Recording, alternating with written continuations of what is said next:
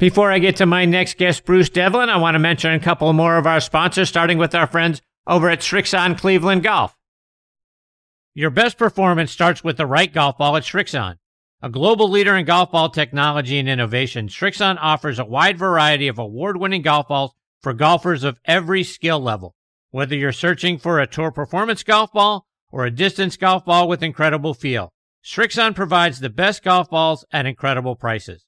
Srixon offers a wide variety of personalized options while also developing a highly visible colored golf ball as well. Select the right golf ball for your game today and trust it with Srixon. Check them out online at Srixon.com. Srixon.com. Find the right golf ball for your game today. I also want to remind you about our friends over at Sun Mountain. There's a company nestled in the valley of Missoula, Montana, that embodies the essence of quality, function, and innovation, and that's Sun Mountain, which started building golf bags back in 1981. They are an industry leader in golf bags, travel covers, outerwear, and push carts. With flagship products that you've come to know, like the C-130 cart bag, the 2.5 ultralight stand bag, the Club Glider travel cover, the Speed Cart, and Rainflex rain gear. Sun Mountain continues its quest to provide the very best in golf products to every range of golfer. Visit them online at sunmountaingolf.com to look at their amazing products. Okay, now next on the tee with me is Bruce Devlin. Let me give you some background on Bruce. He was born in Armidale, Australia. He won the 1959 Australian Amateur Championship. He turned pro in 1961, joined the PGA Tour in 1962, and won 8 times from 1964 to 1972. He also won once out on the Champions Tour. He is one of only 4 players to make a double eagle at the Masters. He did so holing a 4-wood on the par 5 8th hole in 1967. He played in 61 majors on the PGA Tour, made the cut 51 of those times, and had 16 top 10 finishes. He had 31 professional wins in all. His last win on the PGA Tour came at the 1983 New Zealand Shell Open at 46 years of age. He was 57 when he beat Dave Eichelberger in a playoff to win the FHP Healthcare Classic on the Champions Tour.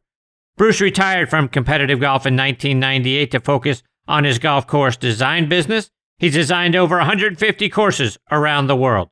His courses have hosted several professional golf tournaments on all tours. Bruce is also one of the all-time great broadcasters. He worked for NBC and ESPN, and I am thrilled he is with me tonight here on Next on the Tee. Hi, Bruce. Thanks for coming on the show. Well, you're welcome, Chris. Glad to be with you, sir. Bruce, I want to start our time tonight by going back all the way when you were growing up in Australia. I'm curious, when did you start playing golf, and who was the first person to put a golf club in your hands? Well, I never had any aspirations to play golf, I can assure you of that. I grew up in a little town of about 15,000 people, and we had 3 Olympians hockey players. So we had a lot of young teams around our little town, and we played field hockey day and night. And, I mean, that's the only thing I ever wanted to do. And then, unfortunately, my dad, who liked to play golf, he was about a 20 handicap, a left-hander. He had a bad automobile accident, lost his right arm, and then when he come home and rehab, he said, you know, I still want to play golf and I need somebody to come play with me, and I've nominated you. So that's how I got into golf. I went with my dad when he wanted to play with one arm. Interestingly, I said he was a 20 handicapper with 2 arms. He'd become a 14 handicapper with 1 arm. Quite remarkable. Wow. Yes. So at what point in your life did you finally say, you know what, I'm pretty good at this golf thing? Well, I was doing pretty good on amateur events, and one particular weekend I couldn't get back to school until Monday morning, and I walked in, and of course the first teacher I saw was the head of the Christian Brothers school that I went to, and he said to me, Mr. Devlin, you got 2 choices. You can stay here and do your studies, or you can go and play golf. I said, well, thank you, sir. I'll go play golf. So I picked up my bags and went home. And when I got home, my dad was there, having morning tea with my mother, and he said, what the hell are you doing home? And I told him the story. He said, okay, go get your overalls on. You're going to go work as a plumber. And that's what I did. I worked with him, and then I went through technical college, become a master plumber, and worked with him for about 5 or 6 years until I did a couple of silly things. I won the New South Wales Amateur Championship in 58, the Australian Amateur in 59, and then the Australian Open as an amateur in 1960. And then my good friend and coach at that time, Norman Bono, I come home from work one day, actually, and he was in my kitchen with my wife, convincing her to convince me to turn pro, and that's how it all happened. And like you mentioned, you win the Australian Amateur Championship in 1959 by defeating Jack Coogan 2-up at Royal Sydney. 2 years earlier in 57, you finished runner-up to Barry Warren. Talk about the close call and then coming back 2 years later and winning it all. Yeah, well, Barry Warren beat me in Melbourne, and that was a big shock for me because I was sort of considered the favorite, I guess, and he just putted the eyes out of it for 36 holes. I just couldn't get the job done. I ended up losing to him, and then fortunately at Royal Sydney, a couple of years later, I was able to win the amateur, which was very, very nice. You won 19 times on the Australian-New Zealand circuit. You had to be achieving like rock star status in Australia. What was life like for you as you're racking up all those wins? Well, back in the early days, it's not like it is today. I used to, after I turned pro, came over here in 1962 to Augusta for my first tournament as a pro. I couldn't go back home. I could not go back home and support, my tour there. And in those days, we never got paid a penny to go back. We just went back and played for the prize money. Things have changed a little bit since then, obviously. But I always have enjoyed my golf in my home country. But I must say that, that's one thing that if you want to play against the best in the world, you have to come over here to the United States. You get your first PGA Tour victory at the St. Petersburg Open Invitational in 1964. You win that event by 4 strokes over Dan Sykes. What do you remember about getting your first win out there on the PGA Tour? Oh, I remember being on the practice tee on Wednesday afternoon after the Pro-Am, and I was complaining to my good friend Jack Nicklaus, whom I come over here actually in 1960 and played the amateur, stayed with him in Columbus, and we traveled together to St. Louis. But yeah, I was complaining to him Wednesday afternoon that I couldn't drive the ball, and I said, would you, spend some time with me on the driving range? And he spent some time with me on the driving range, and I went out, and I think I ended up beating him by 6 shots. And he promised me that was the last lesson I'd ever get from him. So that was the thing that stuck in my mind more than anything else, that my good friend gave me a lesson and I whooped him. That's great. A couple of weeks later, you're at the 1964 Masters. You're in second place, 5 strokes behind Arnold Palmer going into the final round. What was it like being in that position, and what was it like trying to chase down Arnold Palmer? Well, I started the last round off pretty good. I started birdie at 1, birdie at 2, birdie at 3, and I was not actually playing with Arnold. I was playing with Gary Player. And I was 3 under after 3, and I hit a beautiful iron shot at the 4th hole, and I come up just a little bit short, sort of dropped into the bunker about 15, 20 feet from the hole, and Gary hit it on the back left corner of the green, and then putted it 8 foot by, and then putted another 4 foot by. And cut a long story short, he 4-putted before I got to play a bunker shot, and I made a bogey. I hit a beautiful bunker shot out about 3 feet and missed it. I don't know whether I was upset with him for what happened, but anyhow, I ended up finishing 4th that year. But there for a moment, I thought I might have caught the big boy, but he went on to win. What a great player. A few years later, in 1968, you're right back in the thick of things at the Masters. This time, you work your way into a share of the lead pretty quickly in the fourth round, with birdies at 2 and 3, and you and Roberto De Vincenzo are in a battle early in the round, and then Bob Goldby and Bert Yancey would join that battle on the back nine. Take us inside what that final round was like. Well, like you said, I got off to a pretty good start there, but, I guess most of the time, at Augusta in particular, if you miss the hole on the wrong side, your chances of making a putt are very slim, and the opportunity to three-putt becomes more prevalent. But the thing I remember most about 1968 was the Saturday. I went to the 11th hole with a 3-shot lead Saturday, and I hit a beautiful drive, and I hit what I thought was an absolutely perfect 6-iron to the green at 11 with a short flag, and I didn't quite carry it far enough, and it hit on the downslope just short of the green and kicked left, and it went in the water, and I made about a 25-footer for an 8, which obviously blew my lead quickly, but then I made a couple of birdies coming back in, and like you said, started off pretty good Sunday, but just I guess that particular major was about like all of them. I just couldn't quite get it across the finishing line. Let's rewind 1 year back to 1967, and you hit one of the all-time great shots in golf. You make double eagle on the 8th hole at Augusta National. What do you remember about that shot? Well, I was playing with Doug Sanders, and I didn't get off to a very good start. I was a couple over par, and then I hit my drive at 8 in the right rough. Oh, well, the first cut, actually, not in the rough. And I had a beautiful lie. And it was the first year they changed the green. And, the best way from the right-hand side for me to get into that green was to hit a fairly good-sized hook. And I did. I hit a beautiful, hard-running forward that hooked about 15 yards. And my dad was with me that year, and he was up on top of the hill.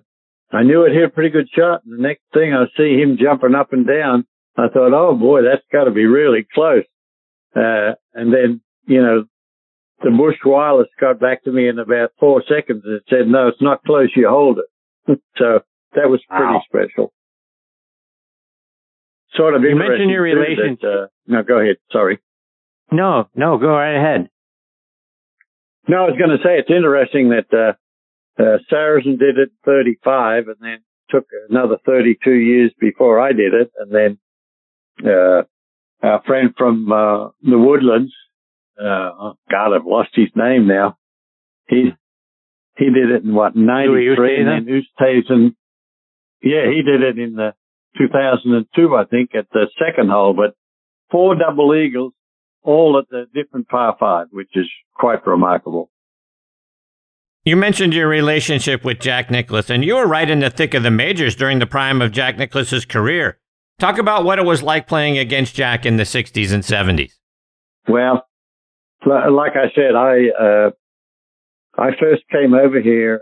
I was picked again in the Australian team to play in the Eisenhower Cup matches at Marion in 1960. And I got an opportunity to come and go to Columbus and got to meet Jack there, and we spent about 4 or 5 days practicing with Jack Grout and then drove down to St. Louis, and we really become very good friends. And then in 1964 he came back to Australia with me, and we played a lot of exhibitions there together. And then we got to the Australian Open again and played at the Lakes Golf Club, and cut a long story short, I had to make par at the last hole, a par 5, and I chose to lay it up short of the green about 70 yards and hit a pitch shot in there, and I hit a beautiful pitch shot in there, but it had too much spin, and I spun it back off the front of the green and pitched it up, missed it from about 6 feet, so he and I tied. And then, of course, the next day he put a little 67 to my 69, so that was a Australian Open that got away from me. You won 8 times on the PGA Tour over the 8-year period from 1964 to 1972. That was the heyday of the Big Three.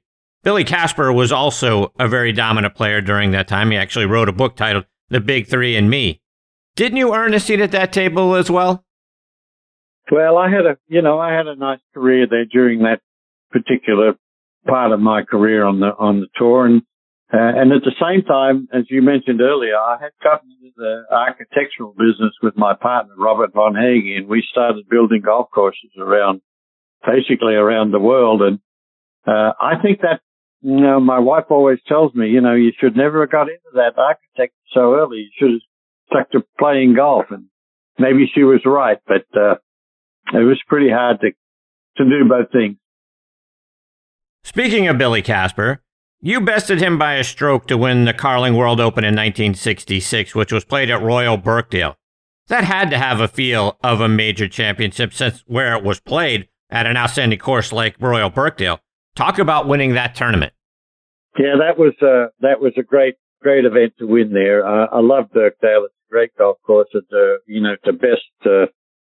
Billy Casper, it's a bit of a feather in your hat, particularly when I had played with him the year before in the Western Open, the last two rounds, because we were playing 36 holes on Saturday back in those days. And I played with Cass for the last two rounds in Chicago, and I went home to my wife on the Saturday night and I said, you know something, I'm not sure that I need to be in this business. I played with a guy today that I just can't believe how good a player he is, and I'm not sure I could ever beat him. So it was fun to win at Royal Birkdale, and because they were tournaments that you had to qualify for, sort of like a World Golf Championship in one respect. But it was a great victory. Thank you. You had a lot of success playing in the state of Texas. 3 of your tour wins came there. What was it about Texas golf that suited your game so well? Oh, I don't know, but probably the way I grew up. The little town that I grew up in had plenty of wind. It was you had to learn how to flight your ball properly, and I think that probably was the reason why I played so well in Texas. You played so well there. You were inducted into the Texas Golf Hall of Fame in 2014. What was it like when you got that call, and what was it like being recognized like that by the state of Texas? Quite an honor, sir. Quite an honor to be in the Texas Golf Hall of Fame. Yes, it's a great organization, and as we all know now, they've just moved from San Antonio, and now they're part of the PGA. They're up in Frisco in Texas. So we're looking forward to when that all gets built and is up and running. So it'll be a lot of fun. We're a few weeks away from this year's President's Cup matches. You teamed with David Graham to win the World Cup matches in 1970. You guys beat Roberto De Vincenzo and Vicente Fernandez to capture that team title. I envision that being sort of a President's Cup of that time. What was it like teaming with David Graham and winning that event?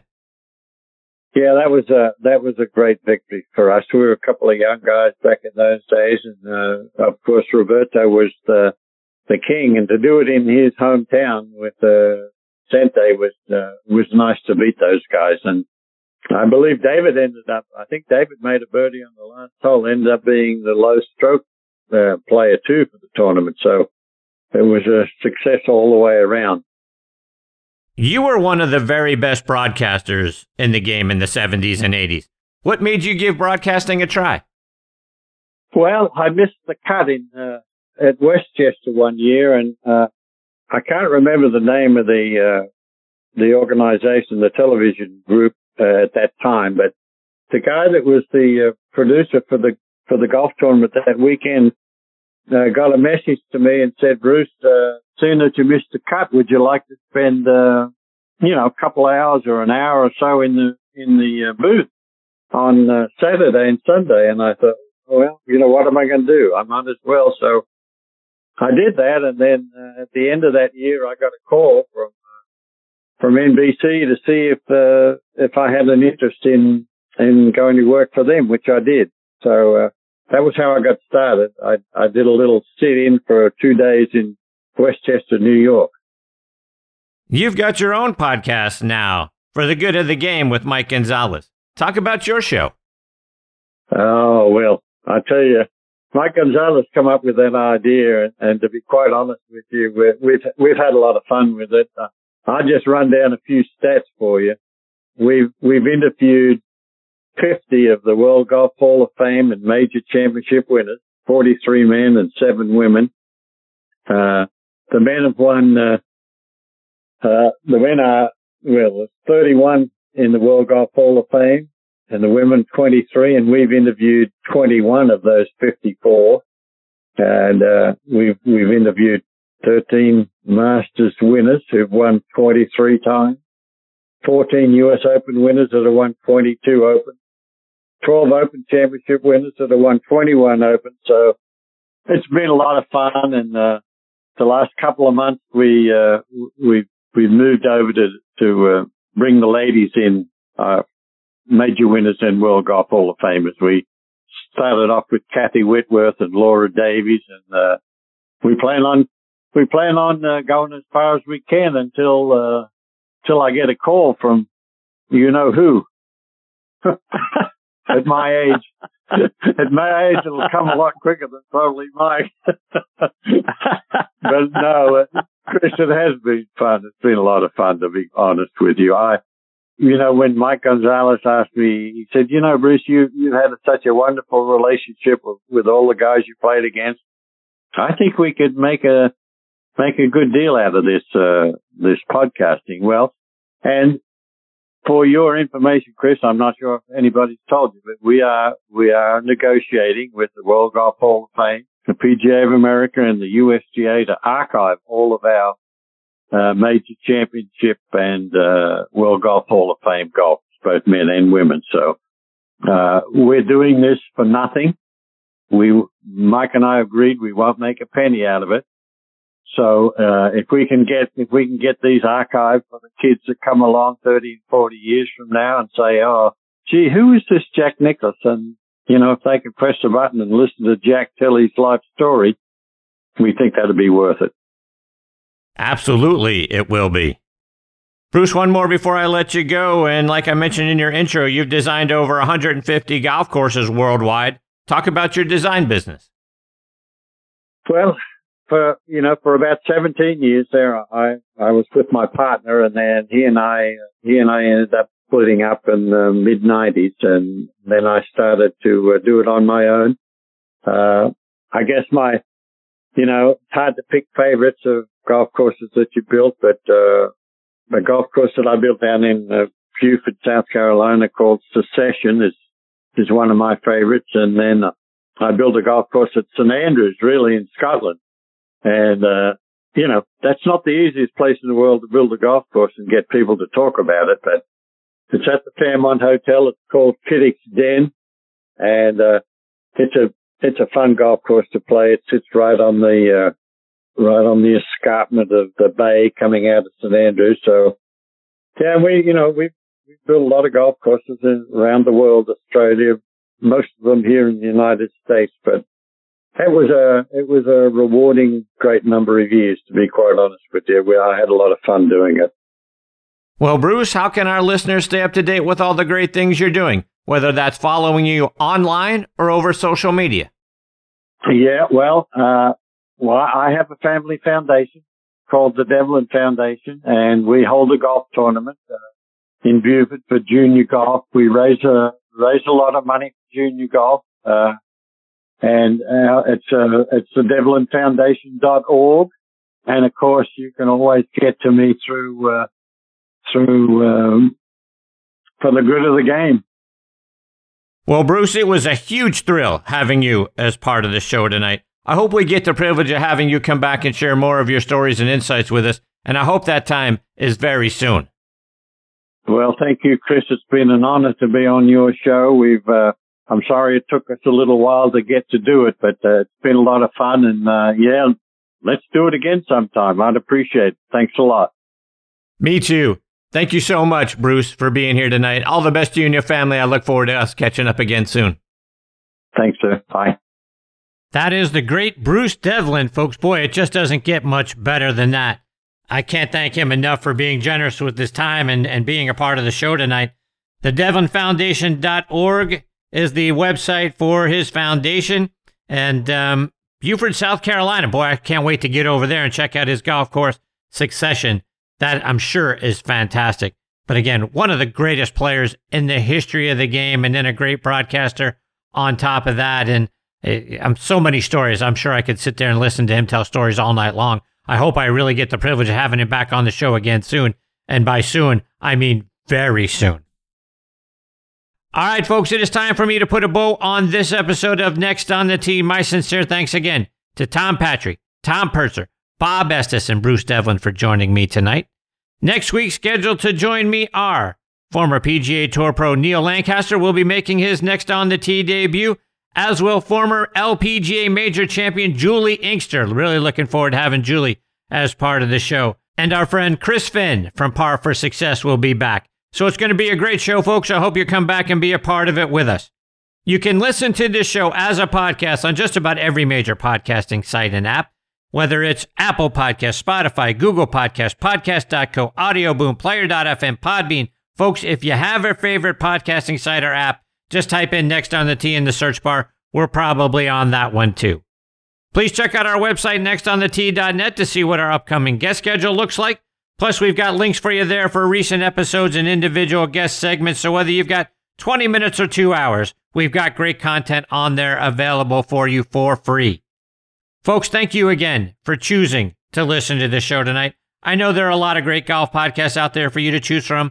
I am very thankful that you're making Next on the Tee one of them. Until next week, hit 'em straight, my friends.